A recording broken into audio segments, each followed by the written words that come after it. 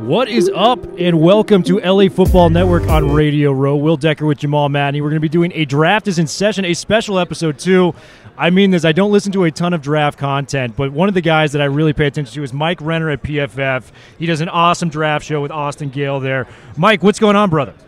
Not too much, man. I'm excited. It's my first time back in LA since, I don't know, like 4 years. I haven't been here in a while, so good to be here. The pandemic kind of ruins a lot of things, but we're honored to have you back in Los Angeles, man. Any like fun events you're going to this week that you're excited to check out?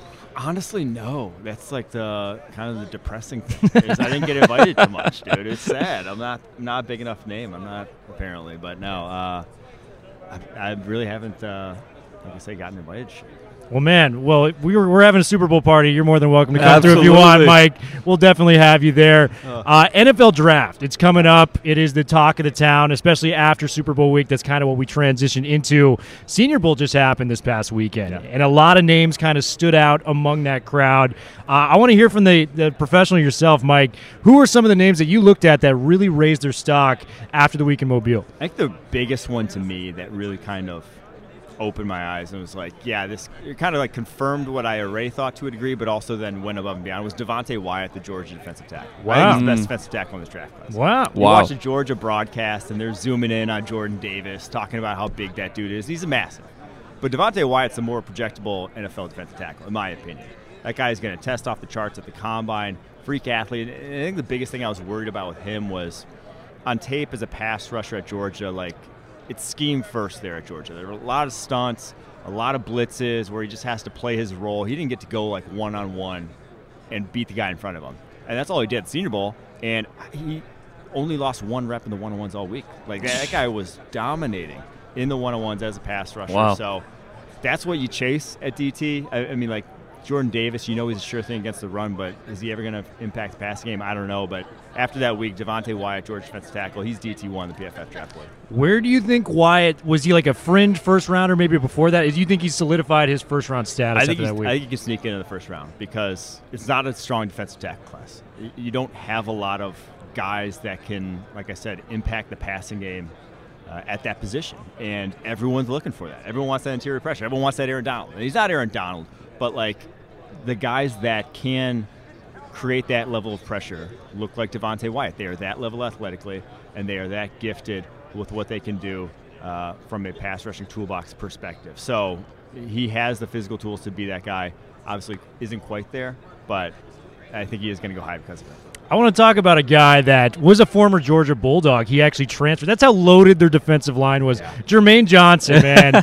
And the thing I love about this guy when you throw on the tape, he can beat you with a variety of different moves. He can do the spin move. He can bull rush. He can do whatever. But it's how he plays laterally, how he's aware of the run in the backfield, the screen passes. He had 18 tackles for a loss to go along with those 12 sacks, 70 tackles from a defensive end, which is pretty high, knowing that he's making plays on the outside. What did you think of Jermaine Johnson's performance down in Mobile?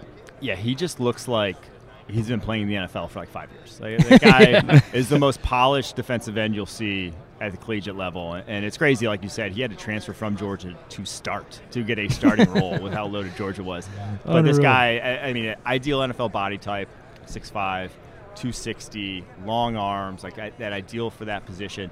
And then just so consistent, like with his technique. He's not the top end upper echelon athletically. Like he's capped a little bit in that regard and what he brings to the table. Doesn't have the best bend to the outside, but like he is in control, whether it's in the running game, like you said, as a pass rusher. He's like dictating every interaction with what he does, and that just showed like on tape. The offensive tackles he's going up against just didn't stand a chance. You know, this guy was first snap to the last there, and he even dipped out of practice early. He was like, peace, 2 days practice. I did enough. All I need to do here, I'm going in the first round. He raised his stock enough, and it was just, I mean, I turn on the tape, the Clemson game comes to mind. He beat the tackle on the outside, swiped the ball from Ugali, picked it up, ran it. It's an effortlessness that is there with Jermaine Johnson. He could be your first guy off the bus, even in the NFL, as an intimidating player. I want to hit one more position group, the offensive side of the ball. Who stood out to you at the Senior Bowl there that may have raised their stock? Oof, that's a tough one. I think the biggest guy who stood out kind of head and shoulders above his position group was Trey McBride, the Colorado State tight end. Yes. And it was kind of billed as a talented tight end class. And I think there are a lot of like NFL capable tight ends, but I don't think there's a lot of difference makers, like guys you would invest a real pick in to expect to then feature in your offense at the NFL level. Like there's guys who can be placeholders, and there's a lot of them in this class, but McBride looks like the only guy who it's like he can get open probably one-on-one. He can actually do things, be your first option in a play that you call. So he probably more so than, like I said, any other wide receiver, running back, or even quarterback there stood out as like that was the best guy at his position at the Senior Bowl. Awesome. And I do want to pivot back to the edge class because we've been covering the draft for quite some time. Mm-hmm. This is the best edge class I've seen on paper. I want to hear if this is maybe, in just terms of depth, maybe not that top-level talent guy, but in terms of depth, you could probably have 5 to 10 defensive ends drafted in the first round this year. I mean, it's incredible. It is a very good edge class. I know what year was also a good edge class. Was it 19? The Bosa. Oh yeah, Ferrell, Nick Josh Bosa, Allen, Brian Burns. That was a very good edge class too. I think this one you're going to see 3 guys go. Obviously, at least 2 in the top 10 with Hutchinson and Kayvon Thibodeau. And then George Karlaftis from Purdue, David Ojabo from Michigan, Jermaine Johnson, who we just touched on. All those guys are also locks for the first round. Probably even Trayvon Walker from Georgia. Yeah. You got a lot of guys who are going to go in the first round. I do think after Hutchinson and Thibodeau, I have like question marks for a lot of those guys. Like I don't think this is there are a ton of blue chip guys at any position in this draft class. I don't think it's super strong on the whole, but this one's loaded. I kind of like the value once you get towards the back end of the first round. That's where I'm going to be taking shots at this edge class, whether it is Arnold Ebiketie from Penn State, who we haven't even mentioned there. Oba Mafe.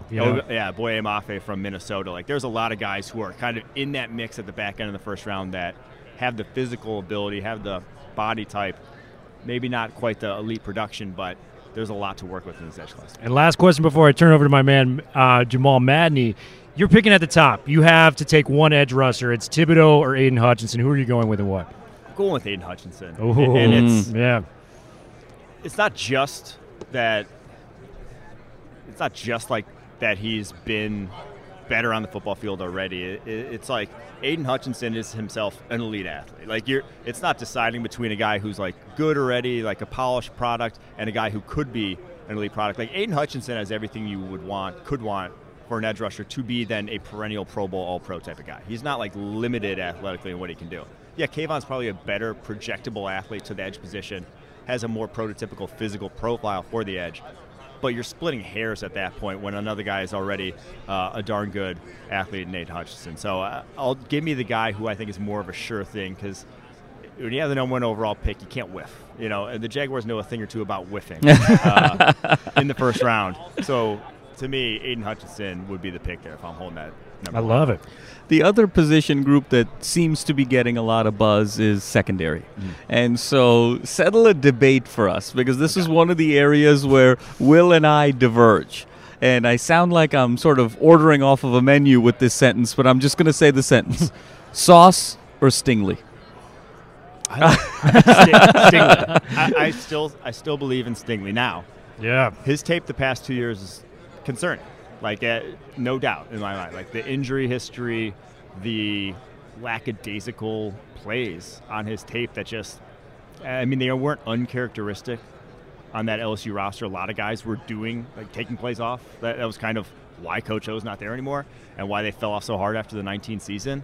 But from what he did as a freshman, like, you don't get worse. He was so special at such a young age. The physical tools are so immense that I'll chase that high end of what he could be. And not to say that Sauce can't be high-end cornerback 1 in the NFL. He definitely can, but I just think he's more of a limited player, whereas Stingley can be your track number 1 receiver, man corner for the foreseeable future, for the next decade. He can bring that skill set to the table. He has that capability.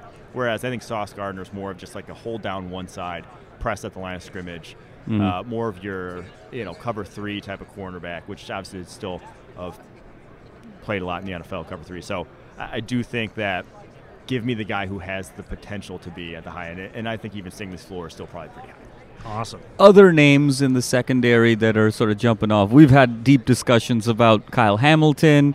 Are there others that are sort of jumping off the page for you? Yeah, I mean, Hamilton's a freak. That's Yeah. No two ways about it. He's one of the safest dudes in the draft class. To me, he's like Isaiah Simmons if Isaiah Simmons could have still played safety. Like, he's like that smooth of an athlete that there's really no position I don't think he can play past defensive line on a football field. Like, he could play linebacker, he could play slot, he could play safety, he could play deep safety, he could play outside corner if you really wanted him to. He's just that level of an athlete. So that's a special dude. The other guy that I think deserves a little more hype and a little more credit, and I think is realistically like a top 10 type of talent, is Trent McDuffie from Washington. Yes. Washington quarterback. Trent McDuffie.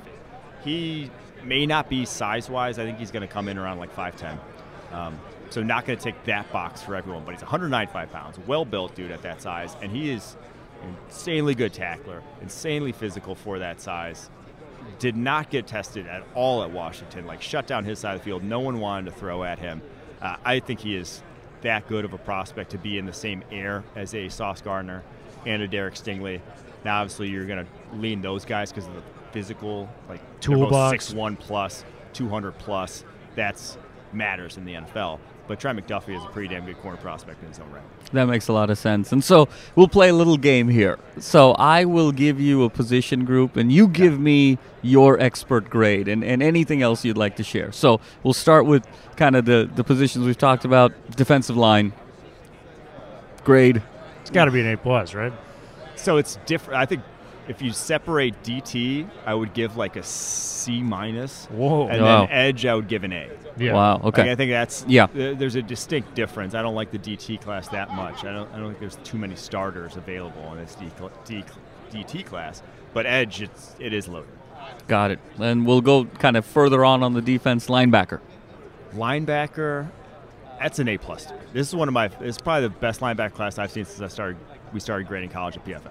Like, I think there are 4 legitimate first-round possible talents, and I'm not even including Christian Harris, who I'm not a massive fan of, the Alabama linebacker. Yeah. I think Nakobe Dean from Georgia, Devin Lloyd from Utah, Brian Asamoah from Oklahoma, and Leo Chanel from Wisconsin are all first-round type of linebackers. Now, TBD if they all go in the first round, but I am a big fan of those 4 guys, and they're all kind of 4 different types of linebackers and the skill set they bring to the table. So I do really like this linebacker class. Like I said, A+.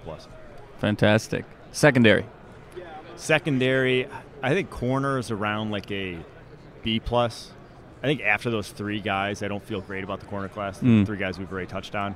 Safety is probably more like a B-. You got Kyle Hamilton, Lewis Seen from Georgia, Jaquan Brisker from Penn State.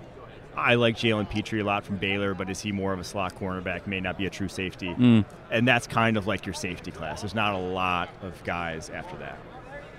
And then we'll shift to the offensive side of the ball. Okay. So why don't we talk offensive line?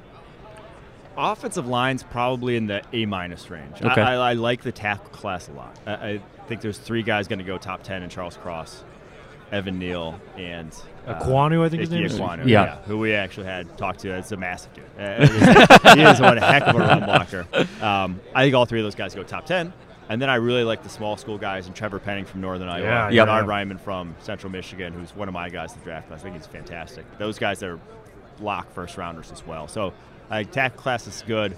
Tyler Linderbaum's probably the best center prospect we graded at PFF. But then after that, the interior of the offensive line class is kind of iffy, but I still do like this offensive line. There's going to be, and I think with it just kind of being a meh draft class as a whole, you're going to see an emphasis on O-line, D-line in this first round. You're going to see a ton of them because it's just a position that teams feel more comfortable with their evaluations on. You just get more one-on-one reps. You get more – the body types of the athletes that succeed at those positions are more easily recognizable that you're going to see a lot of trenches in this first round.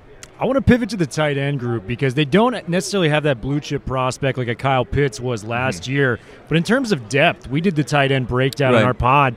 There could be 5 or 6 guys that have close to 36 catches next year, fresh off being a rookie. It's pretty impressive. You mentioned Trey McBride earlier. Our guy Greg Dulcich from LA, UCLA guy. Windermeyer, Kate Otten, Jeremy Ruckert. You just go down the list, right? Jake Ferguson. Give me your thoughts on how deep this tight end class is and what would the grade you'd be? Yeah, so the tight end class, it's it's tough, and you hit the nail on the head there. It's like you don't have Kyle Pitts, you don't have a guy that even could be up there because they're not running a 4.6 or lower. Like a lot of these guys are just solid, not spectacular athletes. But there's probably 5 guys that you could start tomorrow and not feel bad about them starting. Like they can block in line, they can catch whatever's thrown their way, and then kind of get open at the intermediate level, and they have big catch radiuses. So there's a lot of guys who are talented, but like I'm not drafting anyone besides probably Trey McBride before the 4th round, just because the value. Like, what are you bringing to the table? Like you said, 36 catches. If that's a wide receiver, that's a horrible year. Right. You call that a good year for a tight end, but like by actual NFL moving the needle standards, that's nothing. So that's kind of how I feel about this tight end class. That makes sense. And now, sort of the controversial topic, if you will, the quarterback class. I don't like the quarterback class, man. It's like a C-. It's going to be the lowest we've ever ranked a QB on our draft board heading into the draft. The QB1, excuse me. Most years we've had a guy number 1 overall on the draft board. We take positional value into account. I think 17, I believe. It was 16 was the only year we didn't. It was the Trubisky year. Trubisky, Mahomes, Deshaun Watson. I think it was the only year we didn't have a quarterback number 1 overall on the draft board. This is going to be the second time that we do that, and it's not even going to be top 10. Like I don't want to take any of these guys even close to that. If you're saying the debate is like Malik Willis at pick, say 11 to Washington, versus I don't know who, Sam Howell in the 2nd round. You could take Howell in the 2nd round. I don't think they're that vastly different as prospects. They're flawed dudes with big arms, have some athleticism. It's going to matter a lot, the development, and you're really shooting fish in a barrel with a lot of these guys. Yeah, that's a similar assessment that we've had on the pod for sure. Yeah, and the classic reach for the quarterback, that's the position you reach for. But for my evaluation, I think Sam Howell's like a third round talent, effectively. What's the receiver class like for you? We got Drake London from USC, big name out there, but you also have guys like Jamison Williams, Garrett Wilson, Chris Olave. He's like a technician when it comes to route running. Where do you see this receiver class being as a grade? It's solid. It's probably like a B+. I don't think any of them I would have a higher grade on than kind of the top 3 last year. So Devontae Smith, Jamar Chase, and Jalen Waddle. Those 3 would have been wide receiver 1 in this class had they been in this class. But I really like Drake London. I really like Jamison Williams, and I really like Garrett Wilson. Like those 3 guys can be wide receiver 1s at the NFL level. I don't feel as certain about them as I did the last year's class. Like I said, like all 3 of those guys last year, I'm like, they're wide receiver 1s. Don't even think about it too much.